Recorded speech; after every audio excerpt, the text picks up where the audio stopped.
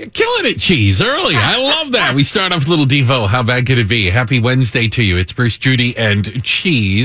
Hopefully you're not working in a coal mine. There are still people that do it. There are coal miners in the world. I know there are, but glad it's not a gig I've got. But maybe you are headed to work. Maybe you are already on the expressway, right? And there is a interesting debate that has started off already.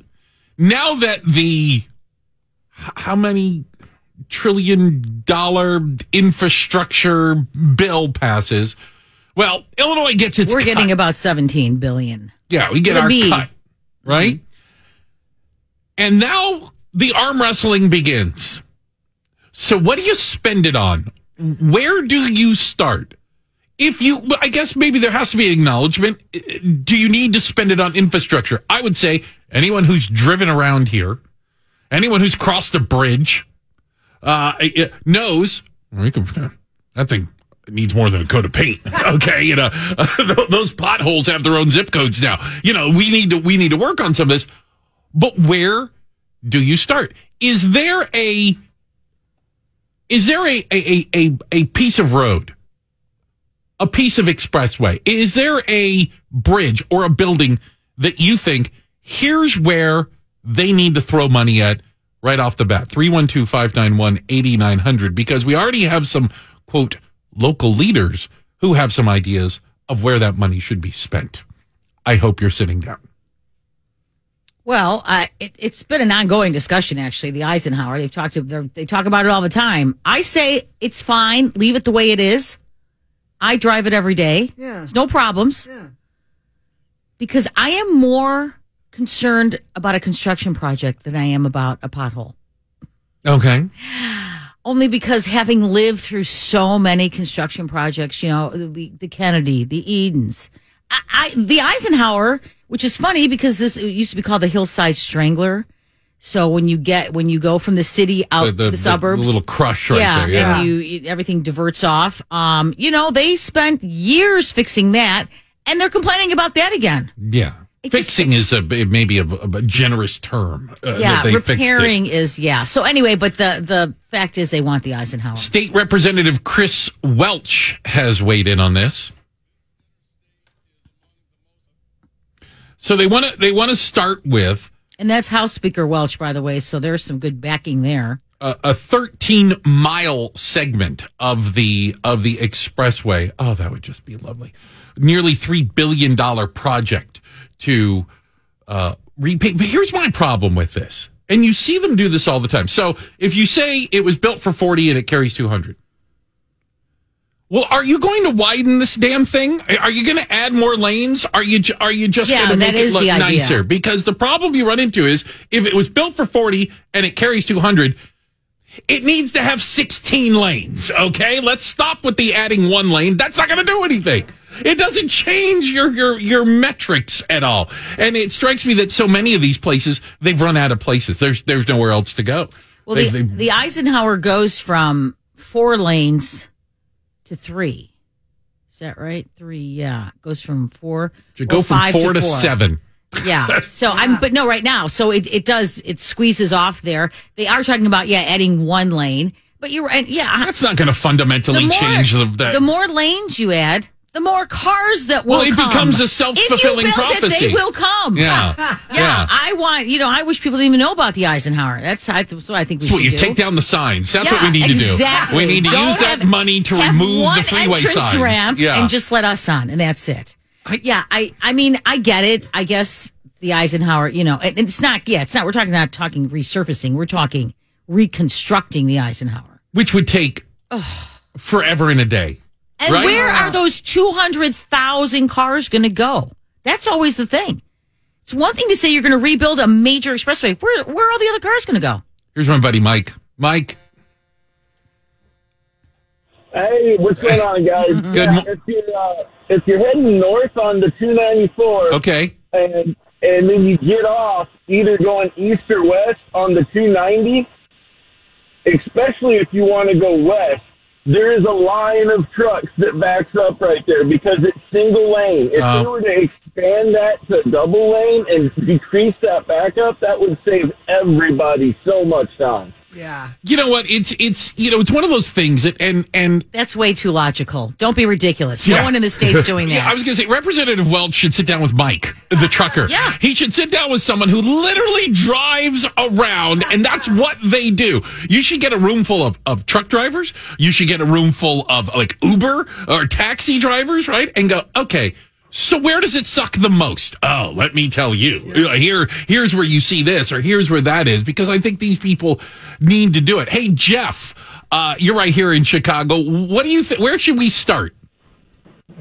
I think they should start with finishing the projects they're currently working on. There is a hell of a lot of existing construction, isn't there? Yes, there's way too much. And instead of trying to improve the roadways, why don't they improve the drivers? Put officers out there, start writing tickets for these idiots who drive up the shoulder, drive up, got to be the first person in line. That's what slows everything down. It kind of backs it all up. Keep flowing. Yeah, it's an accordion effect. Flowing. Mm-hmm. Yes, if everybody had responsibility when they drove and everybody respected everybody else on the road. What a beautiful world it would be, Jeff. Yeah. Jeff, nothing warms my heart more than when I see a state trooper pull someone over for doing the shoulder driving. Yeah. Oh, because they hardly get caught. But, you talk about finishing the projects.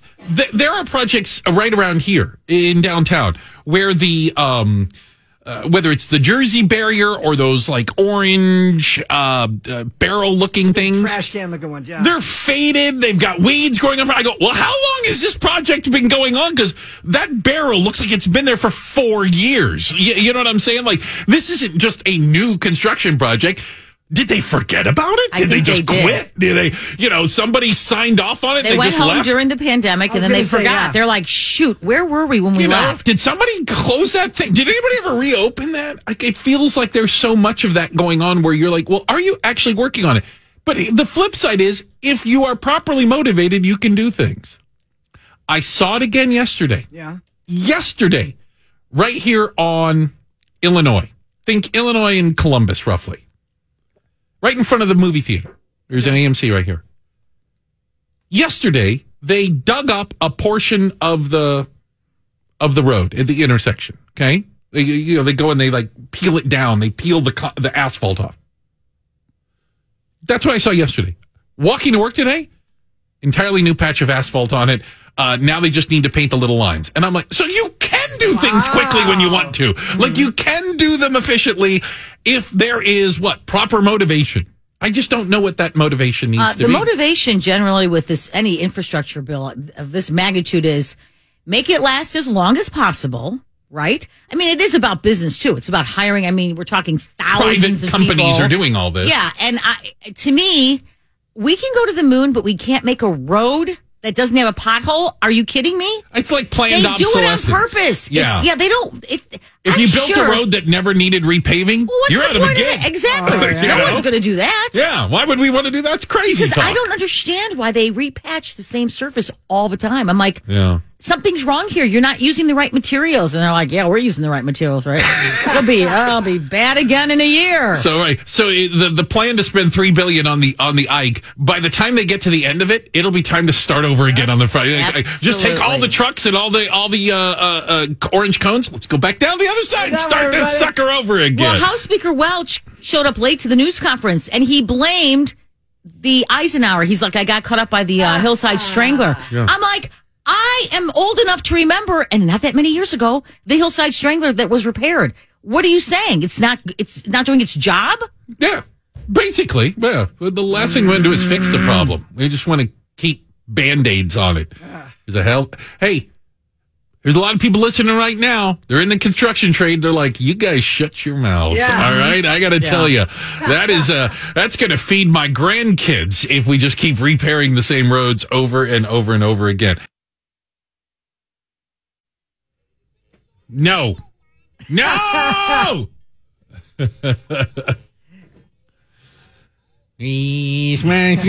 Okay, anyway. Good morning. Happy Wednesday to you. It's Bruce, Judy, and DJ Cheese over there ruining my morning with Christmas songs really, that already. just puts me in a bad mood. Already. I'm not happy. But do we need to have some sort of an agreement? Because Christmas creep is a real thing. Christmas creep. Like when the Costco puts up the Christmas decorations for sale in August. Yeah. You know, I'm like, okay, it's right next to the sunscreen, you idiots. I don't need Christmas stuff right now. So I'm fine with you decorating. I'm oakley dokley. Doesn't bother me it doesn't affect me in the slightest when you Christmas tree, this, that, and the other. I think if you want to leave Christmas decorations up inside year round, that's fine. But when you start decorating outside, now you've become an eyesore. Well, now you have my problem. It's a public safety issue. It's a public safety issue. I'm like looking at a house driving by going, what in God, do you have lights up already? And I crash. So a recent poll from the people that do polls asked, when do you start putting up decorations? Well, first of all, I love this one. 91% of people decorate.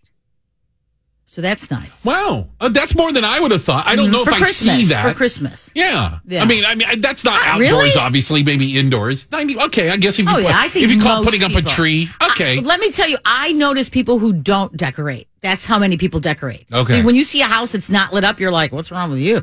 Okay. Oh, you don't celebrate Christmas. Okay. That was me. And I got tired of it. Right. Put the lights up. It's freezing. They fall down. I can never get them to keep. I can't get them lit. Power goes. The little plug goes out. It's horrible. So I stopped doing it. So I'm driving down my block like, ooh, look at that house. Ooh, look at that house. Ooh, why is this house just completely black? That was me. They have the new ones that you could cheat. I got the cheating one that is just the projecting light. Oh yeah. Oh, cheating. Yeah, I did that one I year. just cheated. Okay. Yeah. And then I put it away. I used it, and then I put it away. I have no idea where it is. I never found it again. This is even better. The couple that watches my dog, Lucky, they're so wonderful. Their company, they like our landscapers in the summer. In the winter, they're Christmas decorators. They put up the lights and everything. They bring ladders. They'll go up in your trees. Absolutely. They do it all for you. Yeah. Then they come take it down, which is even better. Because that's the problem, right? Mm-hmm. People these days, they don't take it down. They don't put it. I'm not saying they put the lights on. You get to like March or April, you're like, screw it. Christmas is just around the corner. No, they never take it down. It's just around the corner. It's always there. Not going to go through the problem. It's a new thing, the lights. So if you look closely, you can see the snowflake lights, but they're just not on. They just don't turn on. Unplug it. So when asked, when do you start putting up decorations? I am slightly happy that if you take a look at about 3,000 adults were polled in this. Mm-hmm. Right about 50% say the day after Thanksgiving or between Thanksgiving and the first day of December 1st, which I think I can live with as an appropriate time to put up Christmas decorations.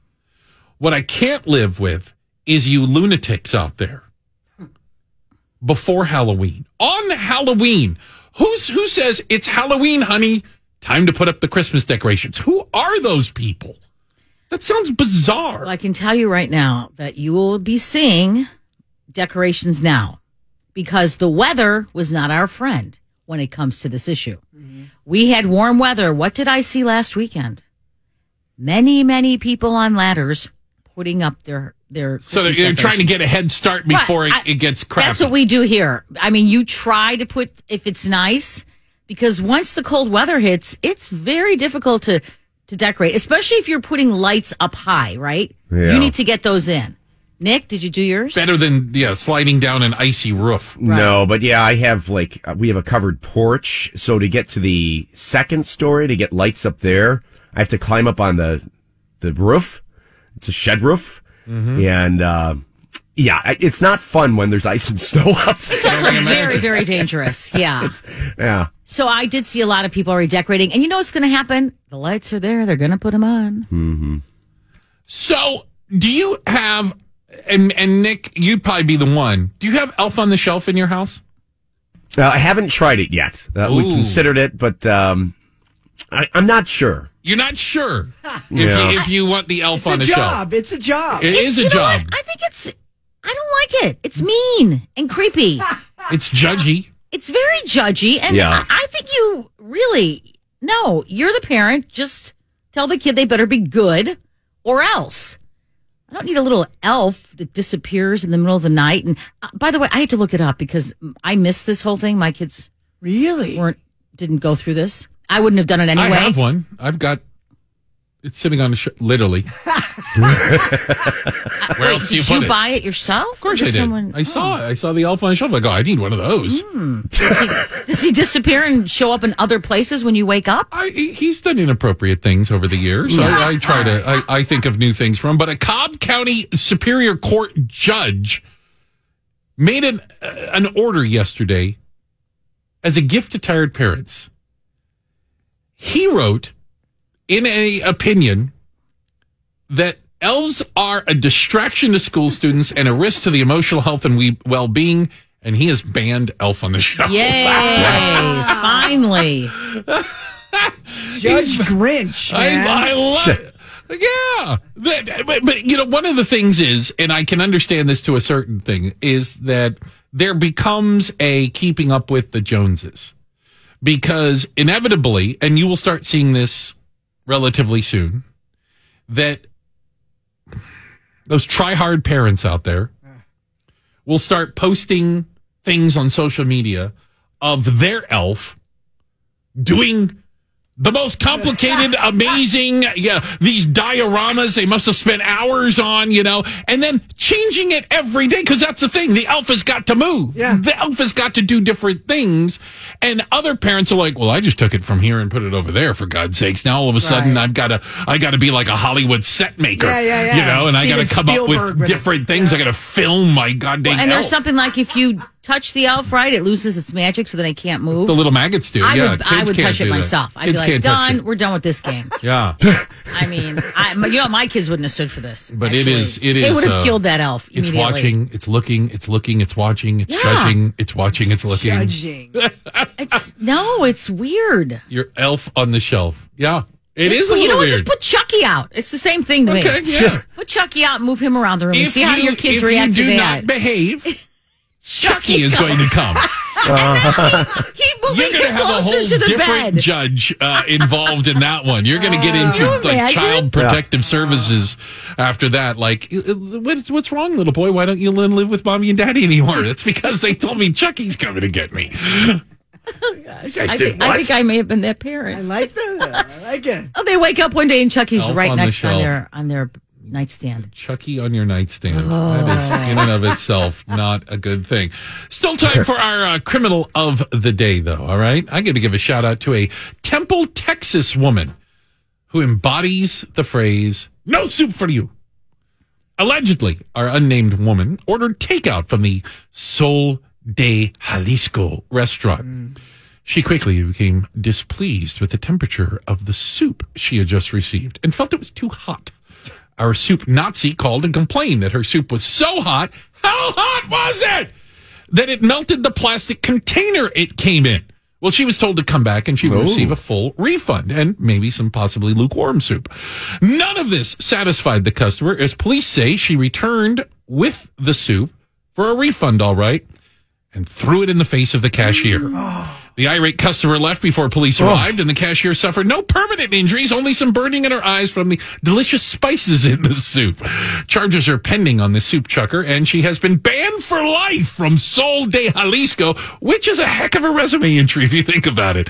So for returning your Mexican soup directly in the face of a restaurant employee, you, Texas woman, are the Bruce St. James Show criminal of the day. All suspects described above should be considered innocent until found guilty in a court of law, no matter how crazy they are. Off the 6 o'clock hour, take a look at the big stories that people are talking about. Cheese, you start. Yeah, I messed up yesterday. You might have heard my big 3 T's. It was 2021's People's Sexiest Man of the Year was Dan Butler. I was wrong. You were wrong on that. It's actually actor Paul Rudd. Is this year's Sexiest Man Alive. Sorry, close second. You were a close second. Close second. Sorry. Judy?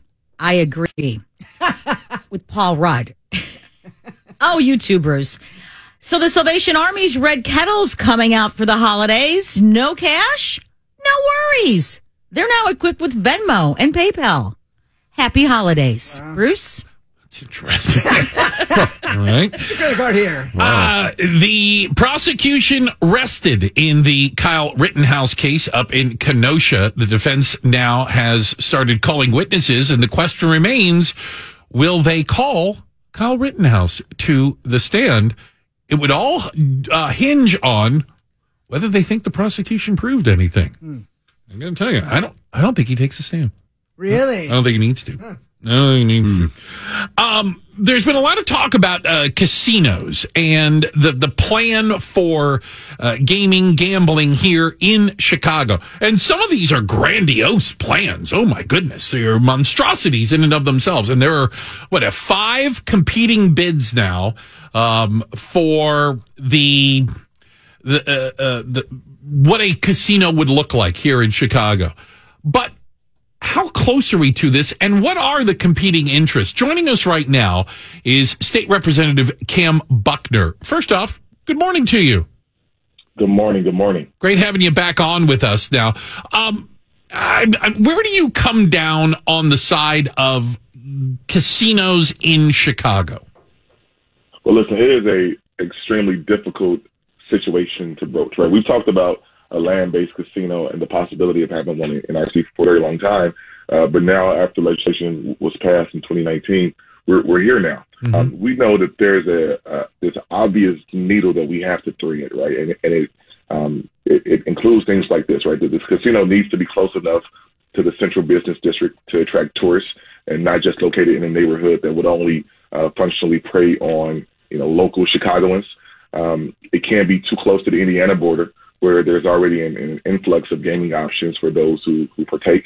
And I've heard folks like Alderman Sophia King of the 4th Ward speak on behalf of her constituents that there are places in the city that are socially, civically, and historically sensitive to the idea of putting casinos in certain places. And so there are a lot of things that we have to juggle here. Obviously, it's coming.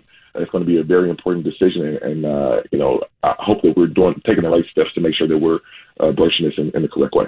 And remind me again, the city's getting one casino? Yes, one land-based casino. There have been 3 firms so far who have submitted 5 proposals, which means that one firm has submitted 2 to the mayor, and the mayor is looking at those proposals now to figure out who can run this casino and where it will be located. But we all already have, a muddling of the water. We've got other people now upset. These people with their proposals for the casinos wanting more or less when it comes to sports betting. Now there's this whole sports betting problem. Yeah, is that factored into this? The gaming at sports venues is that an issue that is tied with it? So it is not intrinsically tied to the casino proposals, but in the broad kind of networking universe of this new gaming landscape that we find ourselves in. Let's be honest, right? So 3 years ago or 2 years ago, there was no talk about casinos. There was no talk about sports betting, gaming apps, and now we're here, and everything. The gates have opened, and so there have been some reports and some statements that have been made about the sports books, right? The betting of sports teams within stadiums. And we know that when the Chicago Bears began to think about whether or not they would depart Chicago, that this was probably part of their calculus as well. And so there's a lot to be figured out here. Is there, you talked, again, we're talking to State Representative Kam Buckner. You mentioned some of the issues and or concerns. Is this just a situation where everyone's not going to be happy at the end of the day? It strikes me that no matter who's chosen and where it goes, somebody has, and maybe a very valid argument that, well, don't build a casino here or don't give it to them. That's right. There will be folks. There will be no one who is completely, I think, happy with whatever is decided. There will be folks who want the casino in their backyard that won't get it. There'll be folks who don't want the casino in their backyard who will get it. There'll be folks that will be upset about the way they operate or who operates it. For one thing I didn't mention is I would, really wish and hope that not only we had, Illinois and Chicago-based people kind of at the forefront of this, but I wish we had more women and minorities who were going to be a part of these conversations too. And so I can tell you right now, I'm not going to get that probably in this conversation. So I'll be upset about that. There'll be something that everybody's going to be mad about here. Well, and when you say there's 3 firms vying for 5, having 5 proposals, it's almost like you wish there was a breath of fresh air in this industry, but it's the same old, right? It's, the billionaires and the people who already have casinos. And I feel like that wasn't how we started when we started talking about a casino for Chicago. Yeah, and I think that we may have missed the boat early and find a way to be honest about the fact that this is a very prohibitive industry. If you're not in it, you can't get in it, right? Mm-hmm. And we know that there's a very small amount of folks who are in it, and we've seen that through these bids. Now, it's nuanced because it takes a certain amount of expertise to actually run a casino the right way. The reason that casinos are ran the way they do and they make money minus the casino that Donald Trump bankrupted, it's because people understand what they're doing. And that is a factor here. Yeah. Are you really concerned about a casino in Chicago, or are you okay with it? I'm fundamentally okay with it. I've heard the concerns of people who think that it's going to be bad for the fabric of the city and that it's going to prey on those who have the least amount to give, right? And that may be true. That may be true, but I think that's why it's important where we put it, right? I don't think this needs to go in a neighborhood that's already economically depressed, or a neighborhood where it's going to prey on those folks. So we can find a way to make this work, that there can be good paying jobs attached to it, not just construction jobs, but jobs where people can raise families and find their way to the middle class. I think it's worth it, but I do understand the concerns that people have. I think it's interesting, and you brought up the point, Gam, that that one of the concerns is that the casino exists in a area/neighborhood where it's more tourists and people travel to visit it, as opposed to just the locals going in. Because, and again, I say this with all due respect to the casino industry, it's the joke about Las Vegas. They don't keep the lights on there by giving away money. They take money. It's how it works. And there's more losers than winners. But anywhere you put it, that's going to be a factor in some level, isn't it? It is. And that's one of the things that's going to be the hardest about this decision, is because there's those factors that we've got to weigh. What also is true is that we've got to be able to look at this, and how do we also keep the casinos secure and the places around the casinos secure. I'm not sure if you guys heard the story, but there was a young man earlier this week who said he was robbed at gunpoint. Yes. $40,000. $40,000. Yeah, leaving Rivers Casino, right? In a city where we're already dealing with a public safety crisis, we're already dealing with a violence crisis. We got to think about that too, and how does this all play? Kam, thank you so. Excuse me, I feel like we're best friends now. I'm Mr. Buckner, representative. I appreciate that, and it's great to have you back on with us. Thank you for shedding some light on it, and we're obviously going to keep an eye on this as a casino. It's going to happen in some way, shape, or form. It's going to happen, and Kam Buckner helping us understand it. Thank you, sir. Thank you so much. All right, wait. Listen, we've been talking about it forever. Yeah. I'm hoping, as always, they've been thinking about it forever, and they have a plan. Well, it's kind of like with legalized marijuana, though. Careful. We knew it was coming for a long time, and then when it came here, how'd you guys manage to screw all that up again? How did you guys do that? Was it a surprise to you? Hey, thanks for spending time with us today. It's Bruce, it's Judy, it's Cheese. It's never too soon to start talking about foosball, right? Although the world of football, at least for the last week, has been dominated less by wins and losses, touchdowns and interceptions, and more by Green Bay quarterback Aaron Rodgers, what he did or didn't do, what he said or didn't say, what he lied about or what he was truthful about, and the fallout continues. Aaron Rodgers was fined for, not for lying about his immunization status, not for not following NFL protocol in press conferences in the building and wearing a mask because he was not vaccinated. He got fined for his Halloween party. The one where he was it his party? The one where he went as John Wick. Yeah, I think it was his party. So he actually had the party, and that's why he was growing his hair out and his facial hair, because when you saw his costume, he was John Wick. Okay, so he was trying to look like Keanu Reeves. No, fail. So he got fined for that. what was 14 grand? I think he gets Probably fined. had that in his wallet at the That's time. between the couch cushions. $14,650 to be exact. Yeah, it's couch cushions. He's going to show up with a wheelbarrow full of pennies. Here's your fine, right? But he did go, and so he was on this whole kerfuffle started when he was on a show, the Pat McAfee show, and kind of admitted to a lot of these things, played the fast and loose and let people know that he was not actually vaccinated, that he used the term immunized, and he was being creative with the word, I suppose. Well, he went back on it yesterday and said this. Okay. I mean, he's not backing down necessarily. He's not backing. He's sort doubling. of apologizing, and then he wraps it up with, "But I stand by what I said." So no, we're back to ground. I mean, well, the thing is, he can't get away with it anymore from the standpoint of he can't skirt the rules for unvaccinated players because. Everybody knows now, you know, I mean, and because up until now, he was skirting the rules. Right. Up until now, he was, avoiding, some of the restrictions, the masking it's still not clear to me. Was he being tested? Because the NFL knew all along that he wasn't vaccinated because he had appealed for an exemption and had been denied. So was he being tested on a regular basis as well? I would assume so. Because by the way, that Halloween party, it's not like you can't go to a Halloween party if you're in the NFL, not if you're unvaccinated. Right. That right. was That there were part of these that he wasn't vaccinated. Rules for players or whatnot. So, Aaron Rodgers, listen, now I'm calling him the defiant liar. The defiant liar, yeah. Well, it does strike me that he doesn't care one way or the other. I'll give him defiant. that. Yeah. Look at the words he uses, for my opinions. I misled. Okay, either you come out and say I was wrong. Sorry. Yeah, he doesn't think he was wrong. He definitely doesn't think he was wrong. He was apologizing because people.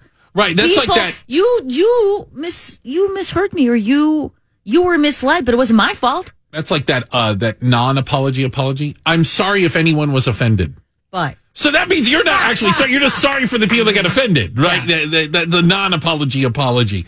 But shifting to the Bears fans, and again, why couldn't he be gone for Bears Week, right?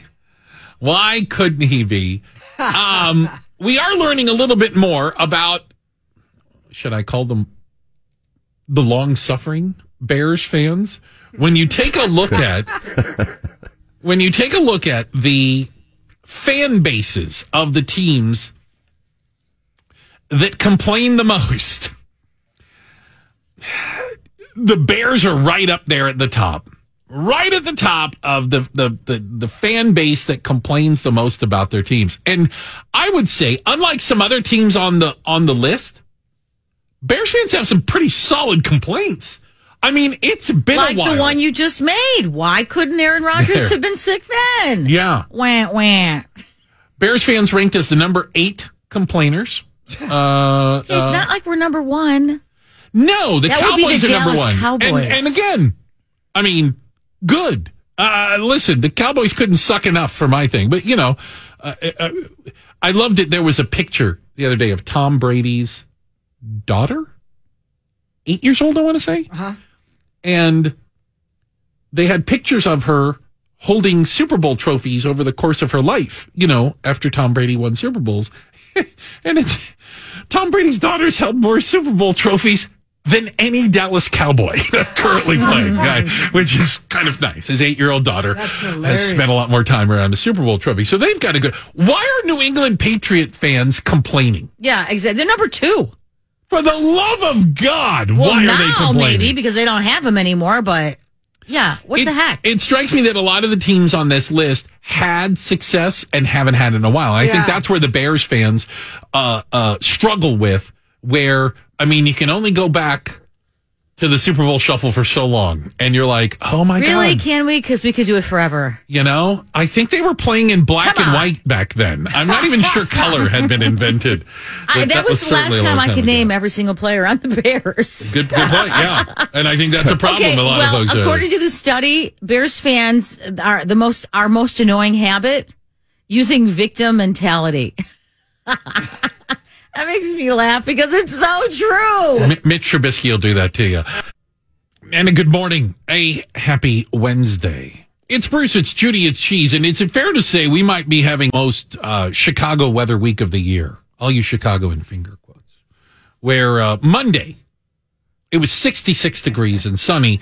And Friday, we could be looking at about 34 with some snow showers. That's Chicago, right? I mean, you nailed it. In 1 week, you're going to get it all. I can't figure out if I need sunscreen or mittens. It's one of the two. I haven't figured that out. Or both. Yet. Yeah. But I can go and, maybe both.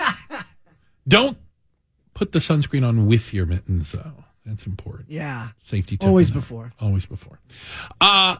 But did you spend any part of the Pando shopping for stupid things? I learned when we had these lockdowns, there was nowhere to go. I mean, you couldn't walk in a restaurant, early on. I learned that apparently I have only 2 real hobbies, and that is eating and buying things online. And so that didn't turn out well. And I'm thinking about all the stupid things I bought that are still sitting around right now. I will tell you that thankfully I didn't go down the path of buying exercise equipment. I thought about it. I looked hard at it. Like one of these bikes or a treadmill or the rowing machines, because I got to believe. The Peloton. There are a hell of a lot of those sitting around right now in the corner of a bedroom or in a spare guest room or in the living room. And they've got, a shirt hanging from them. Or now all of a sudden they've become like decorative art. A piece of furniture. A piece of furniture where you just put things on. I never, ever even considered that. Yeah. I thought, well, we're stuck inside, just ride the bike a little bit. It would just be sitting. I guarantee you, I would have ridden it once and been done with it. Oh, yeah. I cooked so much more during the pandemic, which is great. I mean, I think I'm a pretty good chef now. I could probably work in a restaurant. At some point, I decided that I absolutely had to have a Dutch oven. Dutch oven. All these recipes say, put it in your Dutch oven, which is a pot, by the way. I was going to say, I don't know what a Dutch oven is. It's like this heavy cast iron pot, think of what they used to put in the olden days when they which you used to use to make cobbler and Boy Scouts in the campfire. Remember that, Bruce? Chili, yeah, you put it on that's top. That's a Dutch oven. Yeah, it's called a Dutch oven. Under the sheets, like under the. Totally different Dutch oven. No, not that kind. Totally different. But because so many recipes use your Dutch oven. But apparently it cooks very cleanly and it distributes the heat well. Consistent. So my children got me a Dutch oven. Nice. They did. How's that going? I hate it. Okay. So we have a slightly used Dutch oven for sale. Exactly. First of all, it's so heavy. Second of all, it's big. I have nowhere to put it. It is heavy. I keep it on top of my stove. It's like a decoration now. Mm-hmm. And you don't clean it with soap. You just wipe it off. Yeah. Yeah, you have to it's cure disgusting. it or whatever. Yeah, I'll buy it from you. He'll I'll give you $10. All right. $10. You know what? It's some woman, some former model's pot too. What's her name? Literally she used to use literally, it? it's like Cheryl Teague's. Cheryl Teagues. It's like her brand, which I'm like, I think that's why I hate it. Anyway, it's the Cheryl Teagues model. Here's the thing. I don't use it enough. Right. To justify that. I got to believe, and there's a lot of folks out there that have one of those Instapots. Oh, yeah. That look like a good idea on paper. And you know what? You can do everything with it, right? How many of you have it sitting in a counter underneath there right now and you don't even think to take it out? Because I got one because I don't like to cook, but it was like, well, you can just do this real simple. It's not real simple. I'm just going to tell you right now. Here's what it's not. Simple. Yeah. That thing, I think I can learn to fly a plane quicker than I can figure out how to work. Is it one of those that's an Instapot, an air fryer, a microwave, It's got a stove, all these buttons on it and settings. Very technical. It's very and technical. Big. And the instruction booklet reads like the New York phone book. I'm like, I don't understand how this thing works. I don't get it. You got to have someone come over and show you. That's what I don't get it. Come show me how to do this. It's much easier just to I need one button. DoorDash, boop. Yeah, DoorDash will deliver it. There we go. That's a lot easier than me having to do it. Did you buy anything during the Pando that you regret? Totally. Oh. My son went to California to visit, and I was sitting at home alone, nothing to do. Minding your own business. I need a new electronic drum set. What? I've played the drums since I was in second grade. I played all the way through college. Yeah. And I had a drum set sitting in my old house, and I gave it away. Then I need a new one. I'm going to start playing the drums again. I'm going to pick up the drums again. Boom. Bought it online. Had it delivered. How's that going? Played it twice. Twice. Yeah. It's just sitting there now with clothes on it. So it's like you are hanging clothes on it now. Right over there on the cymbal, on the hi-hat. Mm-hmm. So Cheese has a slightly used drum set for sale. Mm-hmm. You have a Dutch oven, barely used. Mm-hmm. And I've got an Instapot that is... Let's have a garage sale. Brand new. Just right? Those three things we can make a mint. I was going to say. Because I know we all paid a pretty penny for it. Oh, man. Don't even It's amazing. Mm-hmm.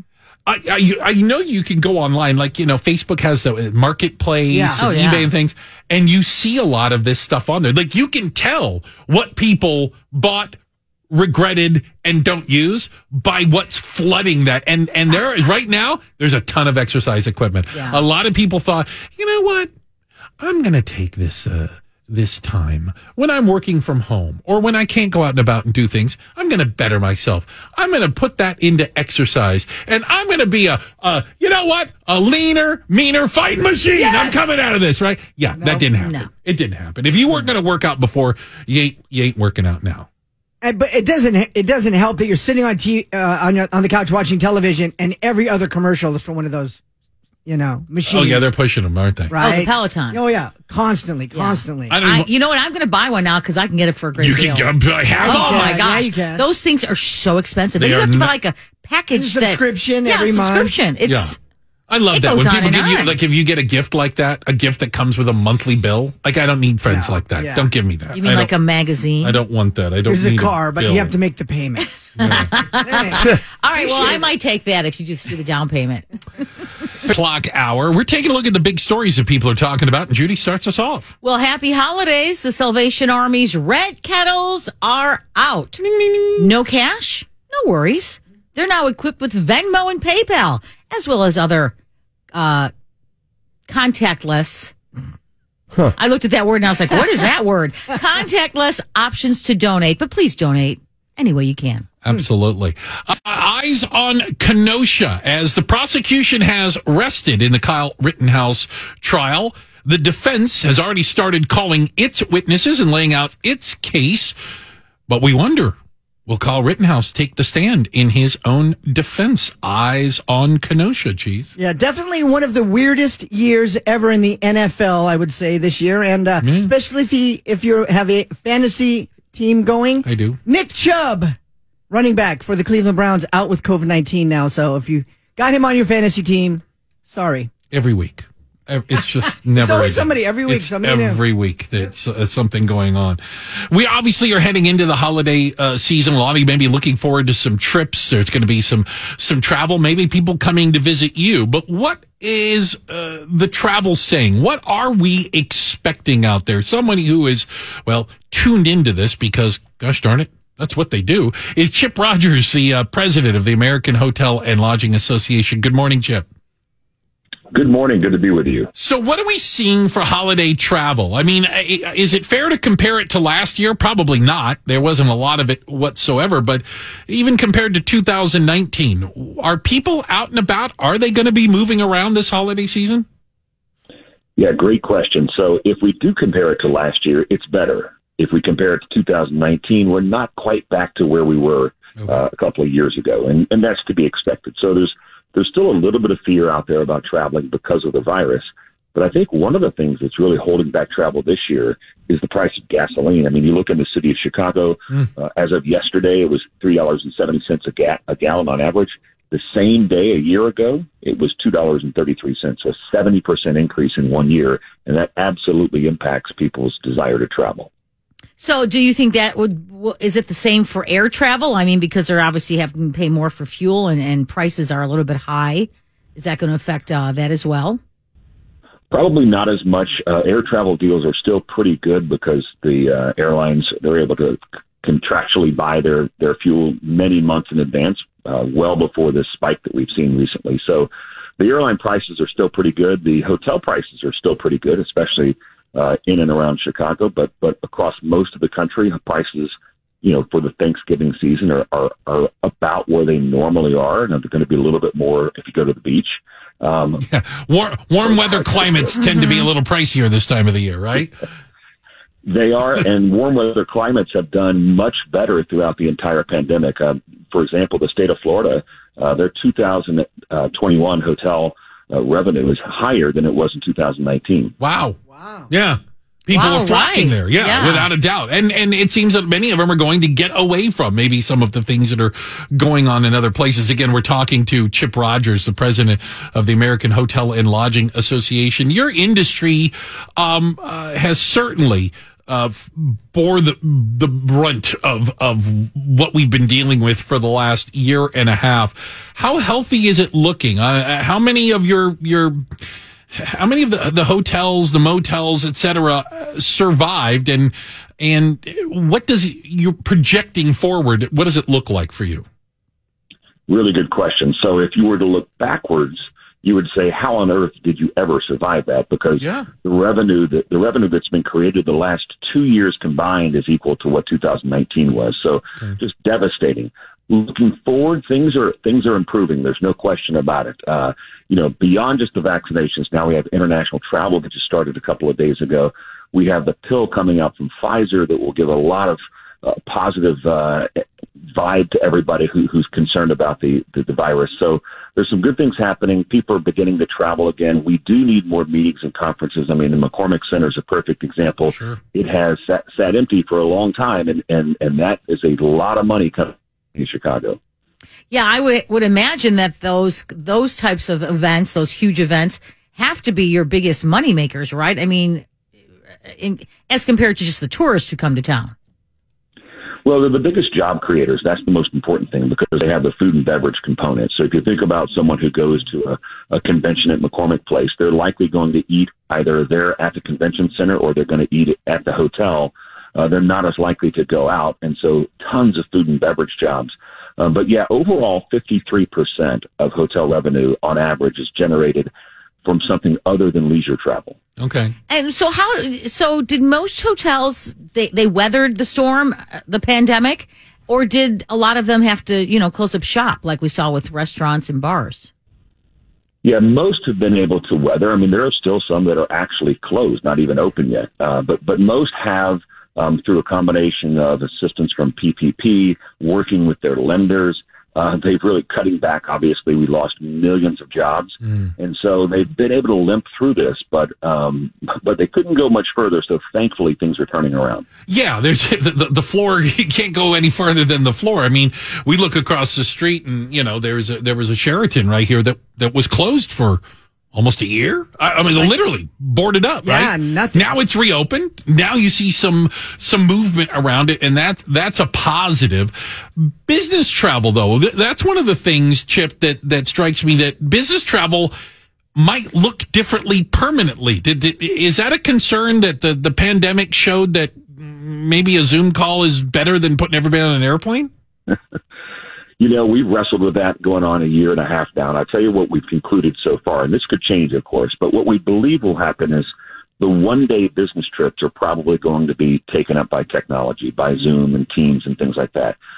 But on the flip side, what we're seeing, and this is very positive, people, because they can work from anywhere, they're able to both vacation and work and enjoy something other than where they live.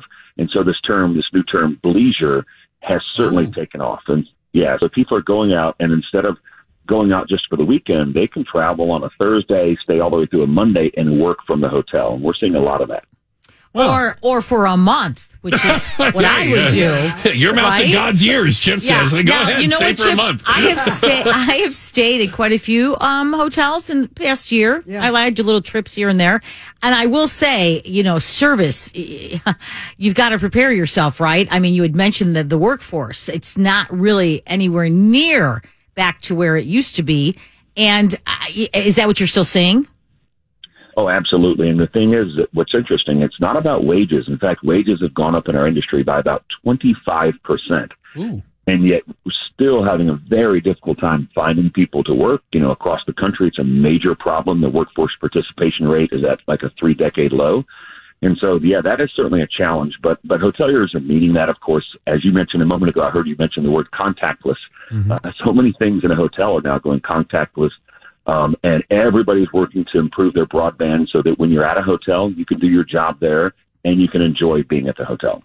Hey, Chip, we really appreciate your time. Thank you so much, and best of luck to you and the entire industry. We know that so many jobs and so many livelihoods are dependent upon it. Thank you so much. You guys have a great day. You as well. That's Chip Rogers, the president of the American Hotel and Lodging Association. I'm not washing my own towels. Fair enough. Draw the line there. It does strike me, though, that they're going to have to make adjustments, that there is going to be a new type of traveler with different expectations. I mean, I just saw a thing where... We're going to have to make adjustments. Without a doubt, where Airbnb will let you... see how good the Wi-Fi is in a place before you go and stay there, because that being something where, hey, if I don't have high-speed Wi-Fi and I'm going to be doing work or whatever, it's not worth going to. So, like, you're going to have to make those adjustments. What types of things can hotels and more and worker-friendly do? Without a doubt. A different type of worker. Yeah, a newer worker coming in there and staying. She's Judy. He's Cheese. I'm Bruce. And the fallout from the Astro World concert tragedy continues. As we learn more information, we're hearing from survivors. We know that the lawsuits have started fast and furious, if you will. And a lot of questions, fair questions, come down on the promoters, the planners, as to... Did you have plans in place in case something went wrong? And the answer to that question is actually yes and no. Because there was a 50-some-odd page plan that they have to present.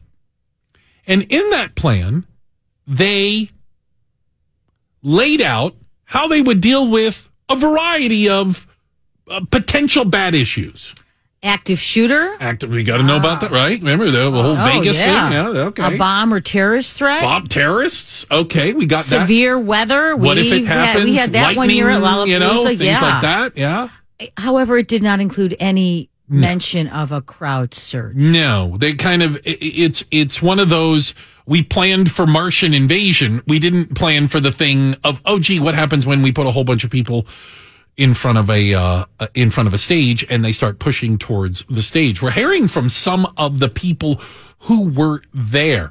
Jonathan Espinoza was, if not in the front row, pretty darn close, right up against the stage. Picture that when people started pushing behind him. Okay, so he's getting pushed up against this barrier, and he can feel himself getting crushed. Yeah, although I come back to, at what point are you responsible to be aware of your surroundings and not put yourself in a dangerous situation? Although, I don't know if most people think concerts are. I do. I always have.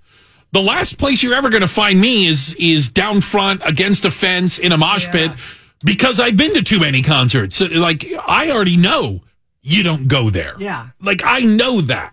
It's not a place you would find me. But for other people, it's where they want to be. And you find that as an issue. So the lawsuits have begun. We're hearing from one of the attorneys. This is Rick Ramos, who's representing, I believe, multiple victims in this, talking about there were just too many folks. Yeah. But how, I don't go to many concerts. I don't know that I would have known that. Like, how much do you have to put on the concert goer? He was saying it didn't look good. There were too many people. Well, I don't know what too many people is. Yeah, and I mean, there were some people were on the floor and some were in the seats, like I say, the floor, the ground level there of that place, and that's not uncommon. Usually, you have a floor and you have again, I always call it the mosh pit, and I'm not saying that because explain that mosh pit. The area right in front of the stage is usually where your super fans are going to be. The most energetic, excited. So they go right up to the stage. Oh, yeah. As close as they can possibly get. Every time I'm thinking of a concert, I'm thinking there's something, protecting the stage, that you can't go right up to the stage, that there's like a fence, and then there's a little air gap, I would call it, where security can go, and the stage is elevated, so you're looking up at the performer. Obviously, they don't. You're not at stage level by any stretch. That's the mosh pit. Depending on the riser, 6 feet higher, or whatever, 4 feet above the. So when you say mosh pit, you're just saying the area right in front of the stage, the front rows. Yeah, when there isn't seats. And there weren't seats in this, because sometimes you have you can sit down front. I'm in the quote front row. Yeah. This is just an open area in front of the stage, and that is where people were crushed. They were trampled upon, and isn't there usually a limit to how many people they let into those areas? And that's what's unclear to me. So. The concerts I've done before, we have a number of people that are allowed on the floor. The fire marshal does this. Yeah. I've had these meetings with the fire marshal. Here's how many are allowed on the floor. I call it the floor, the ground level. And here, and then your seating capacity is this. What's unclear to me is, were people who had tickets in the seating area, were they able to get onto the floor? Did they overload the amount of people on the floor? Were they just not paying attention? Did they not care? Or were people jumping a barrier or climbing over a fence or something to get down and get closer? They stormed a gate. There was hundreds and hundreds of kids that early, running in. And that was early. The sun was up. The VIP section, which maybe would be that. Yeah. And then there were kids that were stomping over kids to try and get into the festival. Yeah. And Randy, you understand, you'll have floor, quote unquote, floor seats, or you have a GA for the floor, and then you might have a reserve ticket for the seats around it. But it's not uncommon for people with a reserve seat, maybe a little bit higher than they'd like it to be, I've done to try to get down on the floor. Yeah. It's a common thing, because at the end of the day, everybody with the wristband basically should be able to stand on the floor.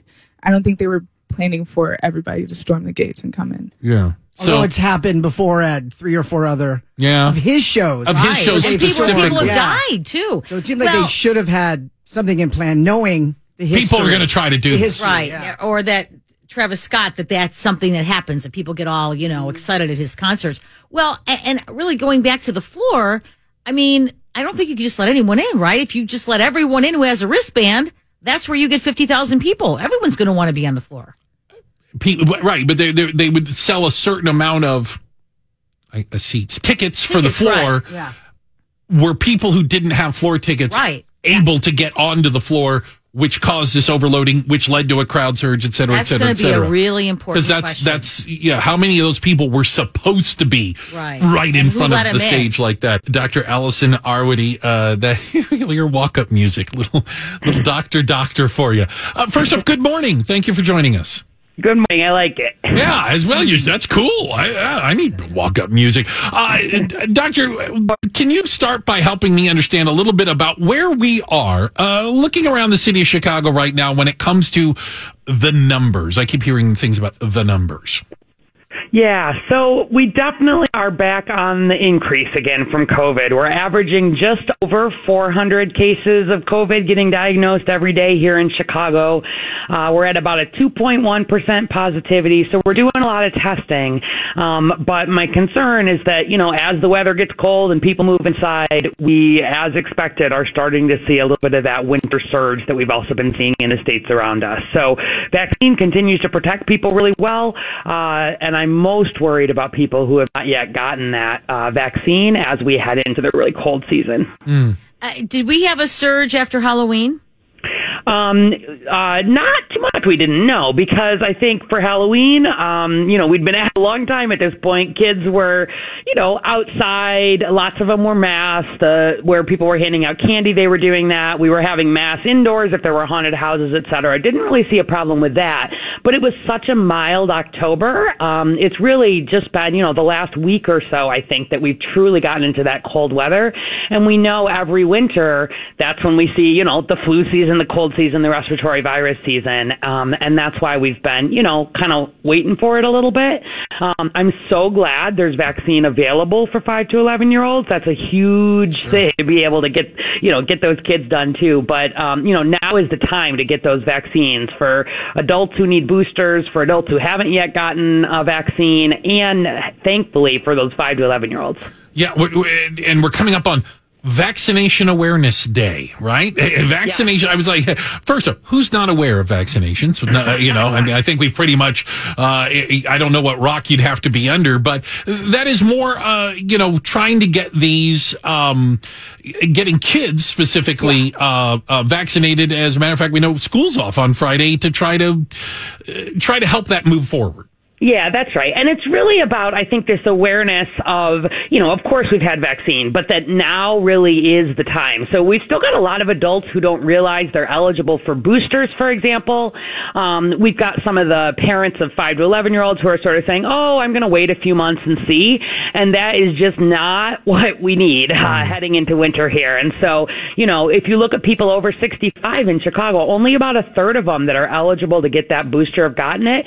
And it's 2 weeks basically before Thanksgiving. So we're all going to be gathering, and I am concerned about a post, Thanksgiving, certainly end of the year, Christmas type, surge, et cetera. And so we really, that awareness is not just that there's a vaccine, but that now is the time to get the booster. We wait a month or two, it's really too late in terms of having, we'll probably be in the middle of whatever surge we're going to see here. So it's really about that timing. But yeah, school's off. We've got vaccine for kids available, more than about 200 places around Chicago, and we've got boosters for adults. It's all free, safe, and hopefully we'll see a whole lot of uptake. We've seen a lot of sign up already, which I'm pleased about.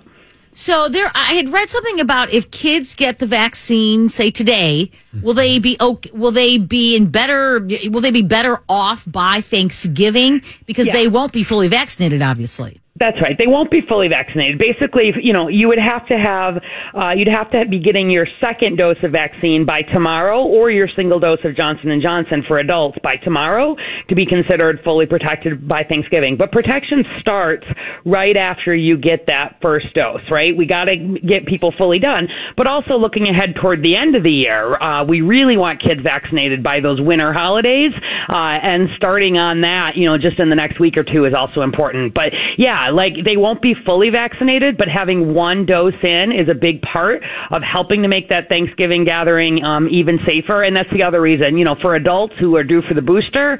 And really, just to remind folks, anybody over 18 who's got any kind of underlying condition, even a mild one, or anybody who's in a work or a living or just a situation they're concerned about from COVID, you can get a booster. And we'd like you to do that because we have plenty of vaccine available.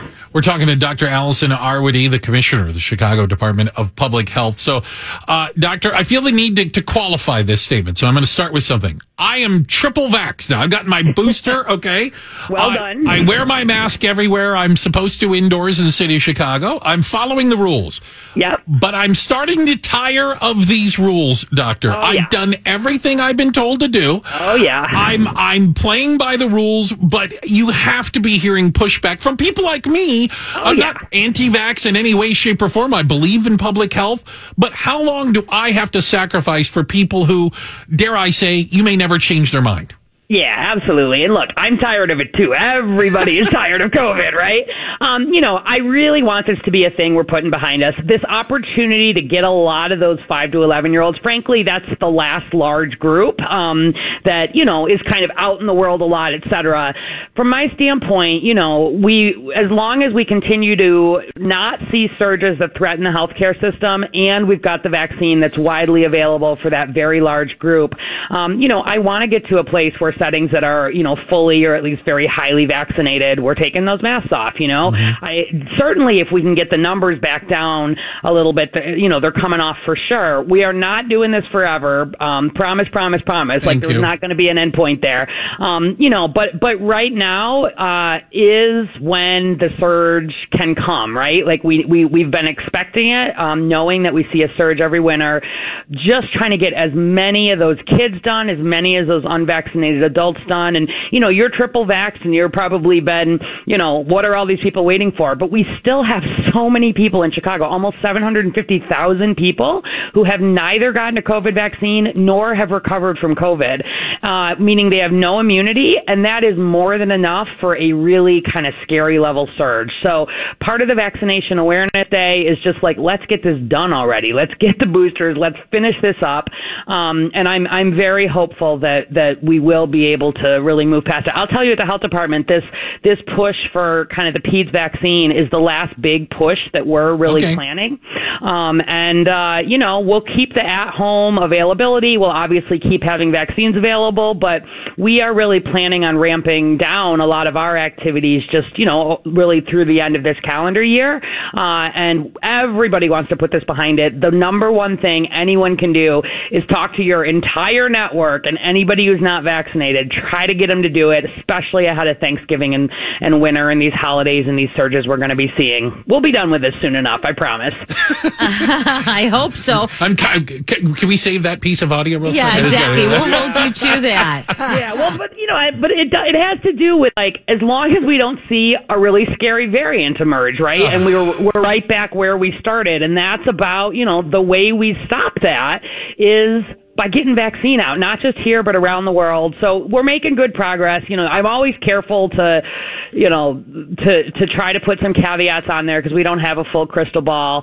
But even if you look 100 years ago, that influenza big crisis that was similar, a big pandemic, and it killed millions of people around the world. We didn't even know, that it was a virus at that point. We didn't have a vaccine. We didn't have oxygen. We didn't have any of this.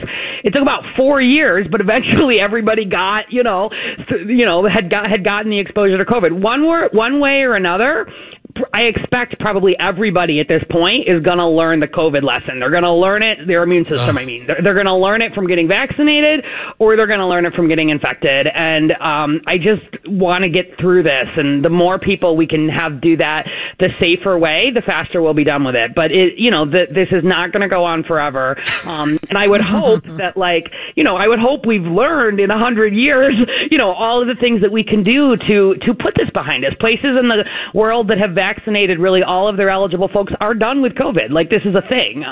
It's just that here we've not taken as much advantage of really this amazing opportunity. Well, we've politicized it. That made it stupid, she made it sound so much nicer. Thank you, Dr. Arwady. Doctor, appreciate your time today. Absolutely. Thanks for spreading the word. She's Dr. Allison Arwady, the commissioner of the Chicago Department of Public Health. I get it.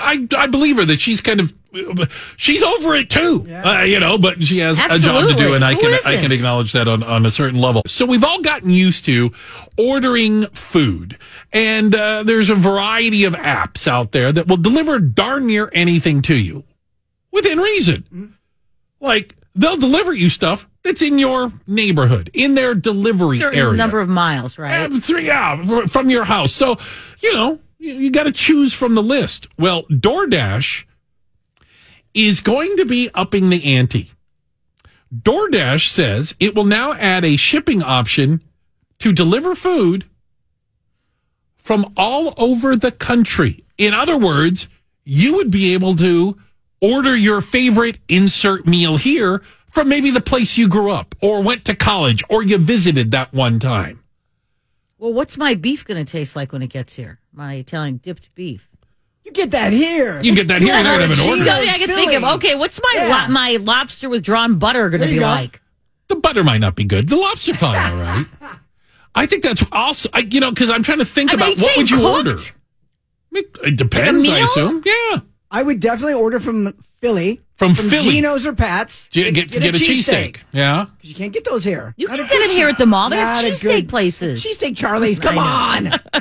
What's it? You know what's funny? I don't even know what it is. You don't know what a cheesesteak is? I mean, is it like a beef sort of too? But right? With cheese on it? We're done talking. All right. No friends. I don't know what a cheesesteak is. It's not. We don't have it here, and I've never been anywhere It's like an Italian beef, but with cheese and no sauce and stuff. Melted cheese in it. All right. And the breads maybe crispy. Whit whiz. Yeah, you got to have the whiz. All right. Well, so that's the first thing I'll order then. Yeah. A cheesesteak. But do you think about that? I mean, for a lot of people, they're maybe not from here, or you've moved, and there's that one restaurant that you loved, or that one dish that's unique, or whatever, and you can now, again, DoorDash will do this. There was another company that was doing this. I want to say it was called Goldbelly. Don't quote me on that, but I think it's called Goldbelly, that had certain meals that they would deliver from like very famous restaurants. You know what I'm saying? Like famous places that you'd heard of before. But DoorDash is going to open up to a lot of other places out there. And I think it's awesome. You know, maybe you've reached the bottom. What's that going to cost? What's my cheesesteak going to cost? A lot. Yeah. Okay, like $26 or something. Because really, how are they going to get it here? They're not going to drive it. I'm going to go out on a limb. I'm going to guess that isn't some poor guy in Philadelphia is going to go to Pat's and go, all right, delivering it to Judy in Chicago. Yep. Off we go. Wait, so are we going to see jets now that say DoorDash? That would be fantastic. Right? Full of food. How else are you going to do it? Oh, that sounds fantastic. But like you could get your seafood. You get. I want Maine lobster. I want Maine lobster from Maine. Yeah. You know what I'm saying? Like, I bring it from that place. That's great. Where would you? I'm trying to think of other cities. Like Cincinnati, I could get Skyline chili. Chili, yeah. I could have cinnamon and the chili. Cinnamon and chocolate, too. They put chocolate in it. Yeah. And you're from Tejas. Your family lineage is Texas. You should know chili. At least there's no beans in it. Yeah. You can't have beans in the chili. I feel like I can get everything I need here. Right? Yeah, I think it's awesome. Yeah, except cheesesteak. Yeah. Except a good cheesesteak from Pat's or Gina's. Yeah. But you got to think that there's people around the country that would be ordering from here. Yeah. They're going to want Lumalottis. They're going to want Portillo's. They're going to want something like that. You know what I'm saying? They're going to want those things. Oh, I'm going to get an In-N-Out burger. That's my going to make first. There you go. There you go. Get In-N-Out. Wow, blew my mind. Yeah. Cheesesteak's off now. Yeah. Get In-N-Out. So, yeah, that'd be solid. I'll tell you what. So DoorDash will start shipping nationwide from your favorite restaurants, maybe back in your hometown or back in the day. Hey, let's go to Jim in Aurora right now. Hey, Jim, good morning to you. Good morning to you guys. Hey, thanks for listening this morning. But were you listening closely enough to identify the two songs that DJ G scrambled up? I do believe so. Hit me. We're an American band and Rockin' America. You nailed it. Nice. Congratulations. You are a winner, Jim, and you got yourself a pretty cool prize. How about a pair of tickets to 'Twas the Night Before Cirque du Soleil happening at the Chicago Theater? You're going to go see him Friday, November 26th. That'll put you all in the holiday mood, a great night out, and we hope you enjoy the show. Oh, I appreciate it. Thank you. Outstanding. Congratulations to Jim. Bring hot dogs or hamburgers. Get ready to spend a little bit more money because of the supply chain. Wonk, wonk, wonk, wonk. Well, there go my holidays. I know, right? That was my dinner, most of them. Hey, no cash? No problem. When it comes to those red kettles, the Salvation Army's red kettles, they're now out for the season. But if you don't have any cash to drop in, they'll take a Venmo and PayPal as well. Got to change the times. Yeah, got to do what you got to do. You know, homelessness is an issue that anyone who has spent any time in a major city, even some smaller towns, you know, you've noticed it. I have my regular group that I see here in Streeterville. I've recognized some of them that I see on a regular basis, who, especially when I'm coming in the morning, I see them, you know, living underneath some of the streets here or in some of the little cutouts, and they have their own little areas that they live in. But I would admit, I don't know if I've seen many kids out there, homeless youth. More of the ones I see are more adult males, to be honest. I mean, that's what I really notice. But maybe I'm just not looking hard enough. Joining us right now is Susan Reyna, Executive Director of Chicago's Sleep Outside in support of homeless youth. First off, good morning to you, Susan. Good morning. Thank you for having me on. So, Susan, what are the numbers? When we're talking about homeless youth in Chicagoland, how many are we talking? Well, one of the challenges is that it's really hard to count homeless youth. Mainly because they don't want to be seen or they don't want to be visible. So there's various numbers, and that's one of the biggest challenges. But some of the best numbers that we have is that on any given night, there's about 2,000 homeless youth, and we're talking about 18 to 24-year-olds. And there's 2,000 homeless youth, and we only have about 375 beds to respond to that need. Hence, what Covenant House Illinois does is really trying to help fill that gap. There's, a small number of providers that are doing specific homeless work with young people, and because we recognize that homeless young people need a different type of approach than regular adults. You were just mentioning the adults that you see in Streeterville, and the needs that they have are much different than young people. what a 30-year-old or a 40-year-old needs in terms of a homeless services provider is very different from what an 18 and 19-year-old needs. Oh, that makes sense. So 18 and 19-year-olds need things like support with education, support with employment, understanding what type of work they want to do, and then housing. And it's very hard to find housing when you're a 19-year-old. Most landlords don't want to rent to 19-year-olds. So what does housing look like for them? So it's a whole different array of services that young people need to respond to their homeless situation as opposed to somebody that's older. Is homelessness among youth getting worse? It definitely is, and it's because our system is having a hard time keeping up with the needs. So, you mentioned again, I mentioned earlier in terms of counting homeless individuals, homeless young people. If you look at some numbers within Chicago public schools, those numbers are even higher. So the needs are different, and the need continues to grow. We know there's different sources for youth homelessness. Sometimes it's young people exiting the child welfare system. We know many of them end up being kicked out of their homes because of their gender expression. We know there's substance use issues, mental health issues. So there's all kinds of indicators to mean that the numbers continue to go up, and we just need to be able to respond to those needs as aggressively as we can. Susan Reyna is with us right now and talking about the issue of homeless youth. I think there's a lot of, I would say a lot of questions that people have whenever we're talking about the homeless or homeless youths. Can you help dispel maybe some of the myths or some of the facts there? I've always heard, a lot of these people just choose to be homeless. They don't want to have a stable place to live. No, and that definitely is probably one of the biggest misconceptions. I think it's many times that our systems have been unable to respond to the unique needs of individuals who are homeless, and particularly young people.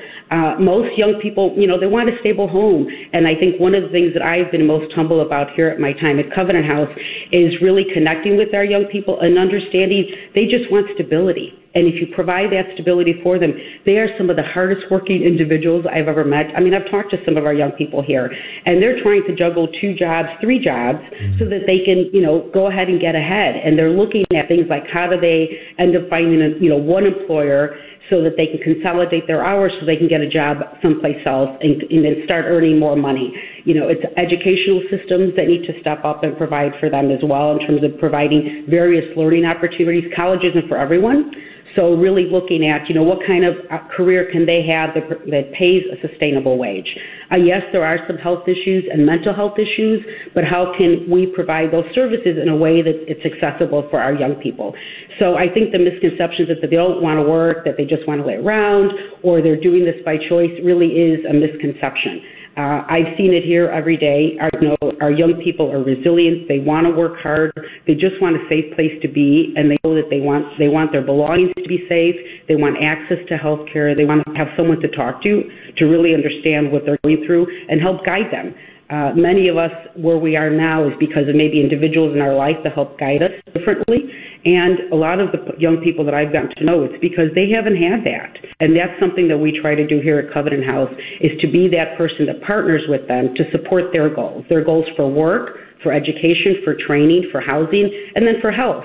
And then all along we're providing, the meals and the showers and the laundry facilities that most of us that take it for granted as we grow up. And our young people here haven't had that, and that's what we're trying to do. And that's what a lot of the youth providers are doing here in Chicago, is to fill that void. So, Susan, tell me a little bit about what's going on next week with Chicago Sleep Out. Yes, we're thrilled, actually. And this is something that's federation-wide. Covenant House, Illinois is part of a larger group of Covenant Houses throughout the country. So every year on the Thursday before Thanksgiving, we do a national sleep out. And it's innovative and it's wonderful. And for us here, it's our major fundraiser. So our goal is to raise $500,000. And we do this through individuals agreeing to sleep out on that night. And again, this happens throughout the country. In our locations in California and Alaska and Mexico and Central America. But here in Chicago, we're sleeping out. The programming begins about 6:30. It doesn't end. The official evening does not end until the next morning. And, people raise pledges. It's kind of like when people are running and Sure. they get sponsorship. So all night long, there's some programming that goes on. Our youth are able to tell their stories. We have a panel that provides education on individuals. So it's not only an opportunity to experience this, but it's also to increase awareness. Registration is still open. We are looking for more sleepers. There's a link, and I can go ahead and please. It's covenanthouseinllinois.org/sleepoutchicago. So again, covenanthouseinllinois.org/sleepoutchicago. We'll tweet that out as well, so everybody has that link. Oh, thank you so much. Appreciate that. Yeah. And I know we focus a lot on Chicago, but could you talk about how there is homelessness of every type in the suburbs as well? Oh, correct. It's throughout the country. It's everywhere, right? So I think in Chicago it might be more visible, and also in Chicago we have more resources. Again, they're not able to respond to the exact demand, but there are more resources in Chicago. But clearly, it is everywhere. It's throughout Illinois. We have rural homelessness. Our youth are looking for spaces and places where there might be more resources, but it's not very visible. Just like family homelessness, what it tends to become more visible is adult single homelessness, and then you get the encampments, which is what you were referencing earlier. There are encampments here in Chicago, but clearly youth tend to be more hidden. So they're riding the L's, the L's at night. They're at the 24-hour Dunkin' Donuts, perhaps. And then they're also going to work in the morning. And so one of our really amazing programs is that we have a locker program where our youth can come in the morning, they can store their belongings, they can take a shower, they can go to work, and then they can come back and gather their belongings and start all over again. Our program here on Lake Street, we are looking to expand. Currently we have capacity of 12 beds, and once we are fully operational, we're looking to have 40 beds for our youth. Oh, wow. So, we're thrilled to that, and that's something that we're in the middle of a capital campaign that's hoping to raise the needed funds for us to complete the construction project for that. And I can share more information on that, but we're also in the middle of a capital campaign. Well, so, Susan, sadly, I've run out of time, but I do appreciate what you're doing, and hopefully we've gotten the word out about the Sleep Outside in support of homeless youth. And again, get all those links out there where you can help do that. Susan, Reyna, we appreciate your time today and the work you're doing with Covenant House as well, an amazing organization in and of itself. And a good morning. It's Bruce, Judy, and Cheese. And boy, do we have some sweet deals for you this holiday season. We've got some amazing items up for auction at WLSAM.com. You can bid on things like gift certificates, home improvement, appliances, fine jewelry, and trips. Lots of trips for a steal of a price. All right. Now, the auction kicks off on the 11th. That's tomorrow. Yeah. You can look at the deals right now. Get ready to get a head start and get yourself a smoking deal. WLSAM.com. So, one of the things that has come out of the whole infrastructure package, $1 trillion, again, unfathomable how much $1 trillion is that Chicago, Illinois, and Chicago specifically, is going to receive billions of dollars, your cut of the pie, to build back better, for lack of better terms. So the question is, what should Chicago be building back? I got to tell you, and it's all perspective. It has to do with where you are and what part of you live in and what you see on a regular basis, maybe what your commute is. But I've told you guys, I walk along the Riverwalk. And when I look up, when I walk underneath the bridges here on Columbus is an example, or even the one on Michigan, you look up. Yeah. I'm no expert in bridge design, repair, or metallurgy, but they are flaking and coming apart. There are pieces of bridge. It's just a paint. Don't worry. Pieces of bridge are on the ground. I'm like, well, shouldn't that be attached to the bridge still? That strikes me as, do you wait until the bridge fails? Sometimes. Do you wait until there's a big problem before you fix it? Mm-hmm. I got to believe bridges are part of this bill. You would hope. Yeah. Because don't forget, in addition to Build Back Better, is that what you called it? I think that's what they called it. Building Better, Build Back. We also have Rebuild Illinois, which we've been in the midst of for years. That's a lot of money there, which started right after Illinois became a state. Exactly. They started with Rebuild Illinois. Right after we joined. That's because we just keep repairing the roads and not to make them last for a long time just to make them last till the next project. So where do you start? Where, if you are one of the leaders, one of the people that's in charge of this, and you got this pot of money, where are you going to start? Well, State Rep Chris Welch has an idea of where the first shovel should go in the ground. Okay, so the Eisenhower, and he's not the only one. Apparently, multiple people think, that's where you need to start. That's the place that needs it. Here's what By the way, $2.90 for the young people who are listening. So here's one of the things that I think is missing in this. If you were looking forward, if you were saying, what does the year 2031 look like, or 2041 look like? Would you be saying we need more 8-lane highways? Like, I wonder if some of this lacks vision in that sense, where you're repairing and building the things that the previous generation was using. That are going to be obsolete. And how, because honestly, if you look at a lot of these expressways, if you look at a lot of these thoroughfares, there isn't much more you can do. You've kind of run out of space unless you're going to start tearing down homes or businesses along the side of the road. Like, you've run out of space. So capacity is what it is. So how do you address capacity knowing, well, this isn't going to get any bigger?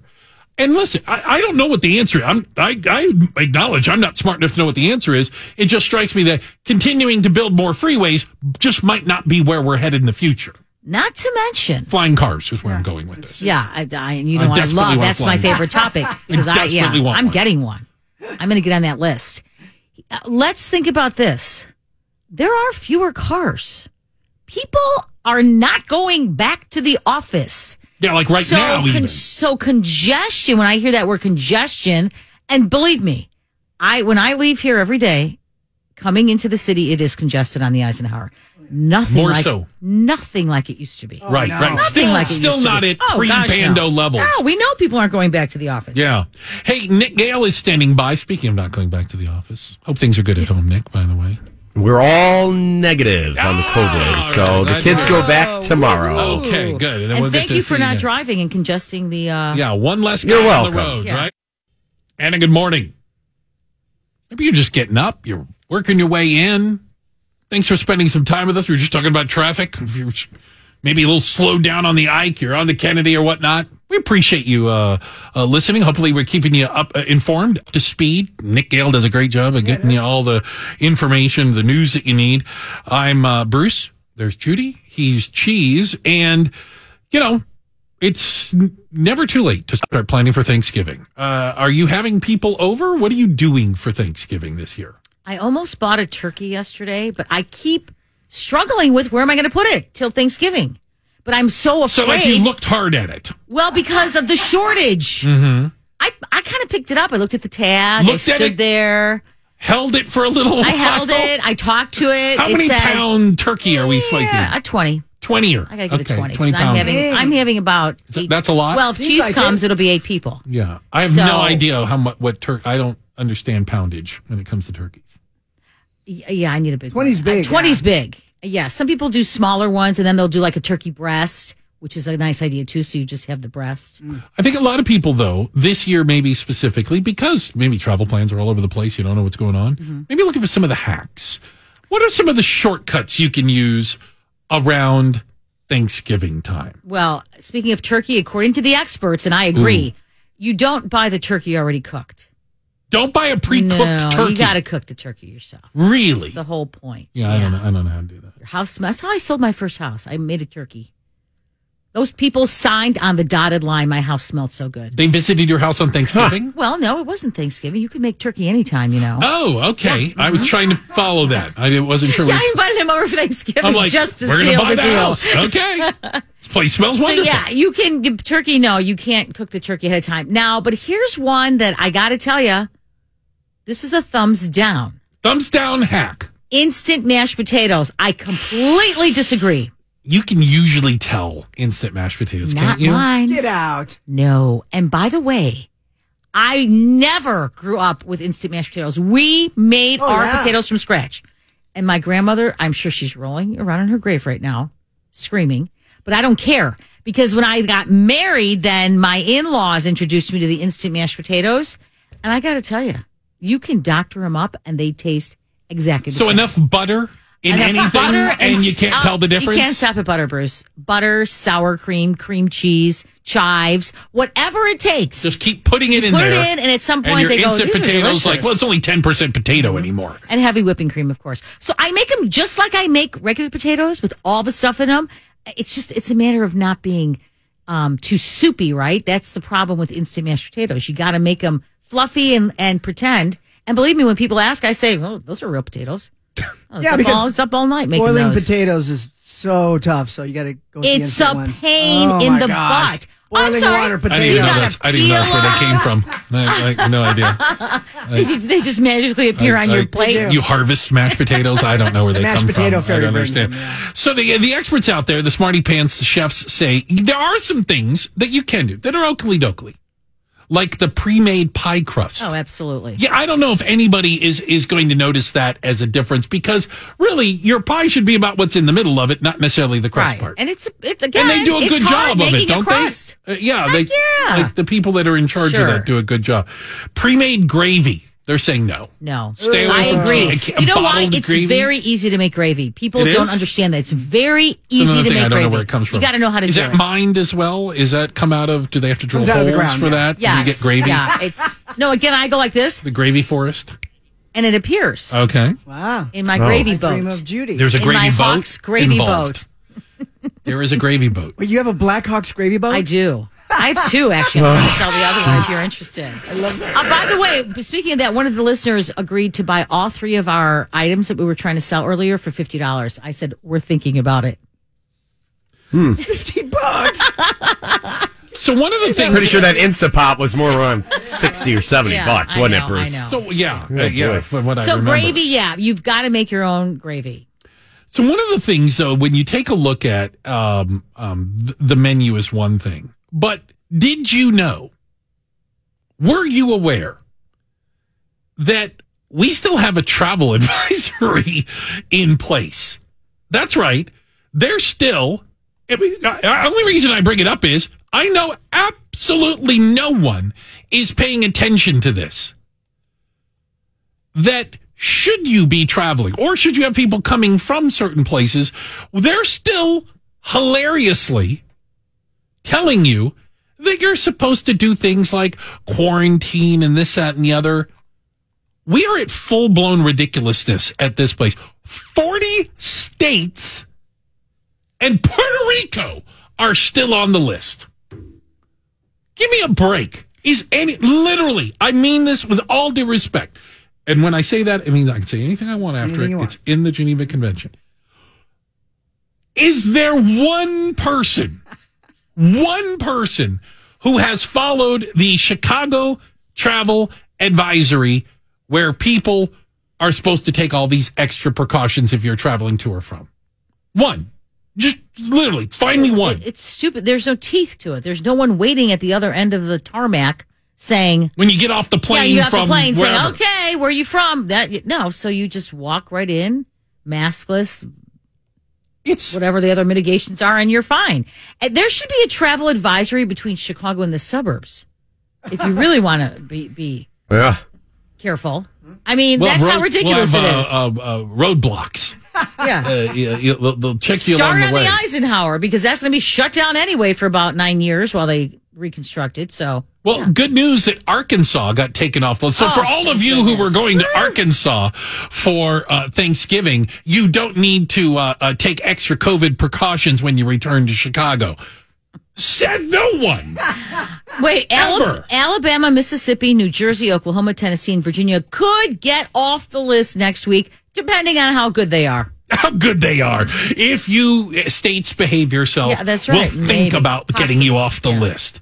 But the fact, I saw that, I saw the story, and I thought, oh, they're still doing this? Yeah. Like, that's still a thing? We still have states and they go off and on? Because I just can't imagine anyone has paid any attention to that and has adjusted their life in any way, shape, or form based on whether or not Vermont is on the list today. It's ridiculous. It never worked. It just never worked. So why do they continue doing it? Well, I mean, I think early on there were places that maybe people did avoid. Maybe early on they're like, you know what? Maybe not the best time to go to Florida. Yeah. But we heard earlier from our guy from the hotel association. That's where everybody went. Yeah, apparently everyone's here. Everybody went to Florida there now. That's for sure. Hand over fist. Yeah. You couldn't get into Florida. Stop. We're full. These things are ridiculous, and I just want to continue to point out how ridiculous it is because it's not going to change, and no one's paying attention to the banned state list. Oh, that'll teach them. Maybe you want to travel somewhere nice, and maybe you couldn't give two hoots about the banned state list. Good for you. We've got sweet deals for you coming up this holiday season. All kinds of really cool things up for auction right now at WLSAM.com. You can bid on things like gift certificates, home improvement, appliances, jewelry, and trips. Trips all over the country, including some foreign destinations as well. And you can get them at a steal of a price. The auction kicks off tomorrow. Go and check out the deals now. Get ready to see what you're going to bid on at WLSAM.com. You're just trying to start a fight now, Cheese. Dear God. You know, they can hear us up in Wisconsin. They like pull their cars over and start marching down the street when you do that. Get the cheese head on. It's Bruce, Judy, and Cheese. Why the Packers? It's because Aaron Rodgers can't stay out of the news. And for no good reasons, I would argue. He's not in the news because he's on an MVP season or the Packers are winning games left and right. He's in the news again because he has he had a unique stance on the NFL's vaccine policy, which was you had to be vaccinated or you had to agree to testing and other things like you had to wear a mask at press conferences. Yeah. So when Aaron Rodgers, if you remember this, was asked earlier this year whether or not he was vaccinated, immunized. Mm-hmm. Yeah. He didn't use the word vaccine. He used the word vaccine to talk about other people. Other people. Yeah. I'm immunized. Mm-hmm. So he was not vaccinated. At that point, he knew he wasn't vaccinated. And by the way, at that point, the NFL knew he wasn't vaccinated because you had to disclose that to the NFL. And he had tried to come up with an alternative to a vaccine. He was denied. His own vaccine. So he was in this vaccine protocol, a non-vaccinated protocol, whatever it might be. So we go through all that. Then he tests positive. Then he misses a game. It's not even clear if he'll come back for this weekend's game. That's not a done deal yet. He has to test negative a certain amount of times, and there's all these other hoops you got to jump through, which are different for the unvaccinated than the vaccinated. But he went on that Pat McAfee show and talked about this, and that really kind of set things down a path. Well, he went back on yesterday, and so where is Aaron Rodgers after all of what's gone on in the last week?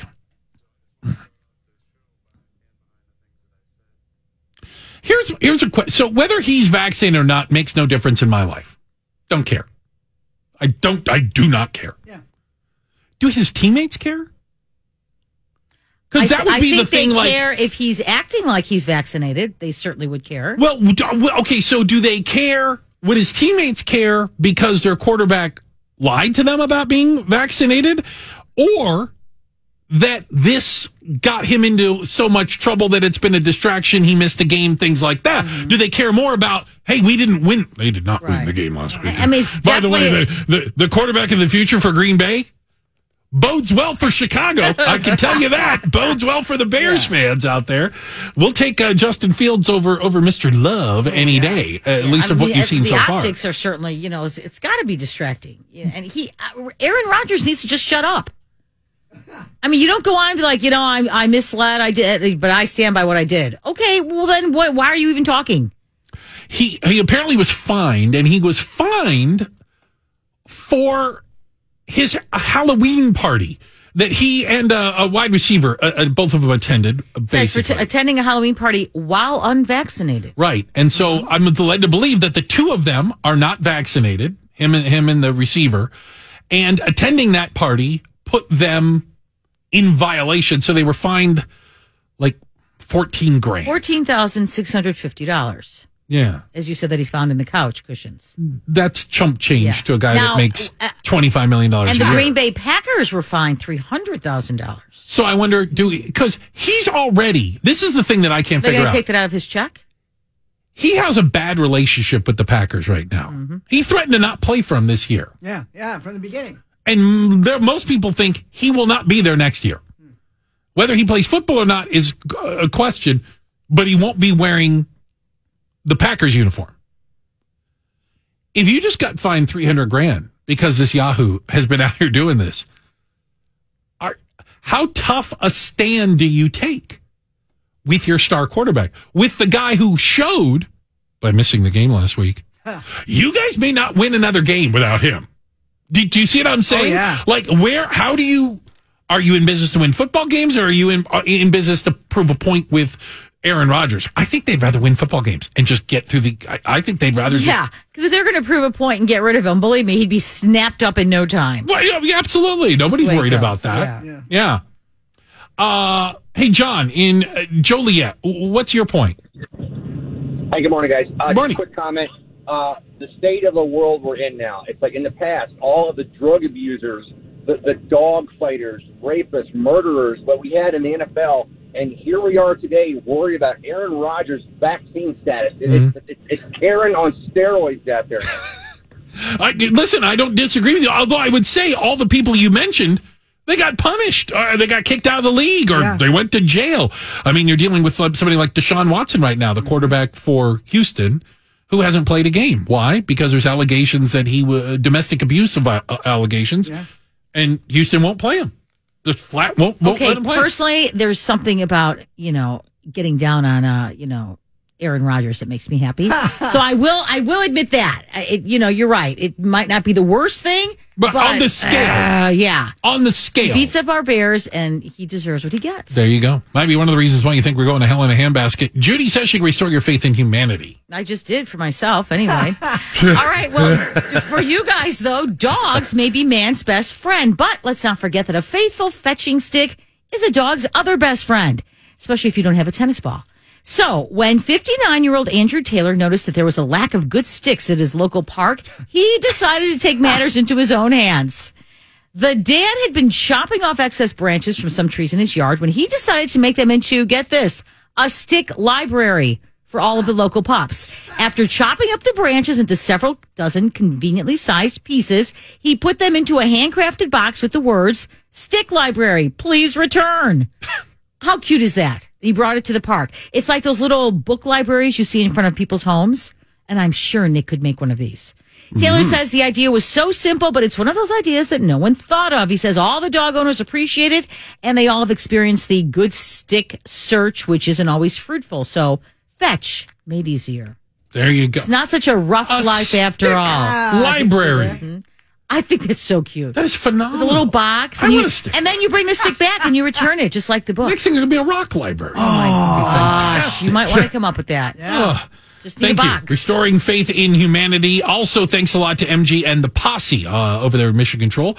Hit all the buttons and make things happen. Infant producer Miranda work over there on the other side of the double pane bulletproof glass. DJ Cheese working the ones and twos all morning. Thank you, sir. And Nick Gale, don't worry, sticking around. He's got all the latest news, traffic, weather, information, the things you need to know. It's all coming up next on 890 WLS. The Bruce St. James Show on 890 WLS.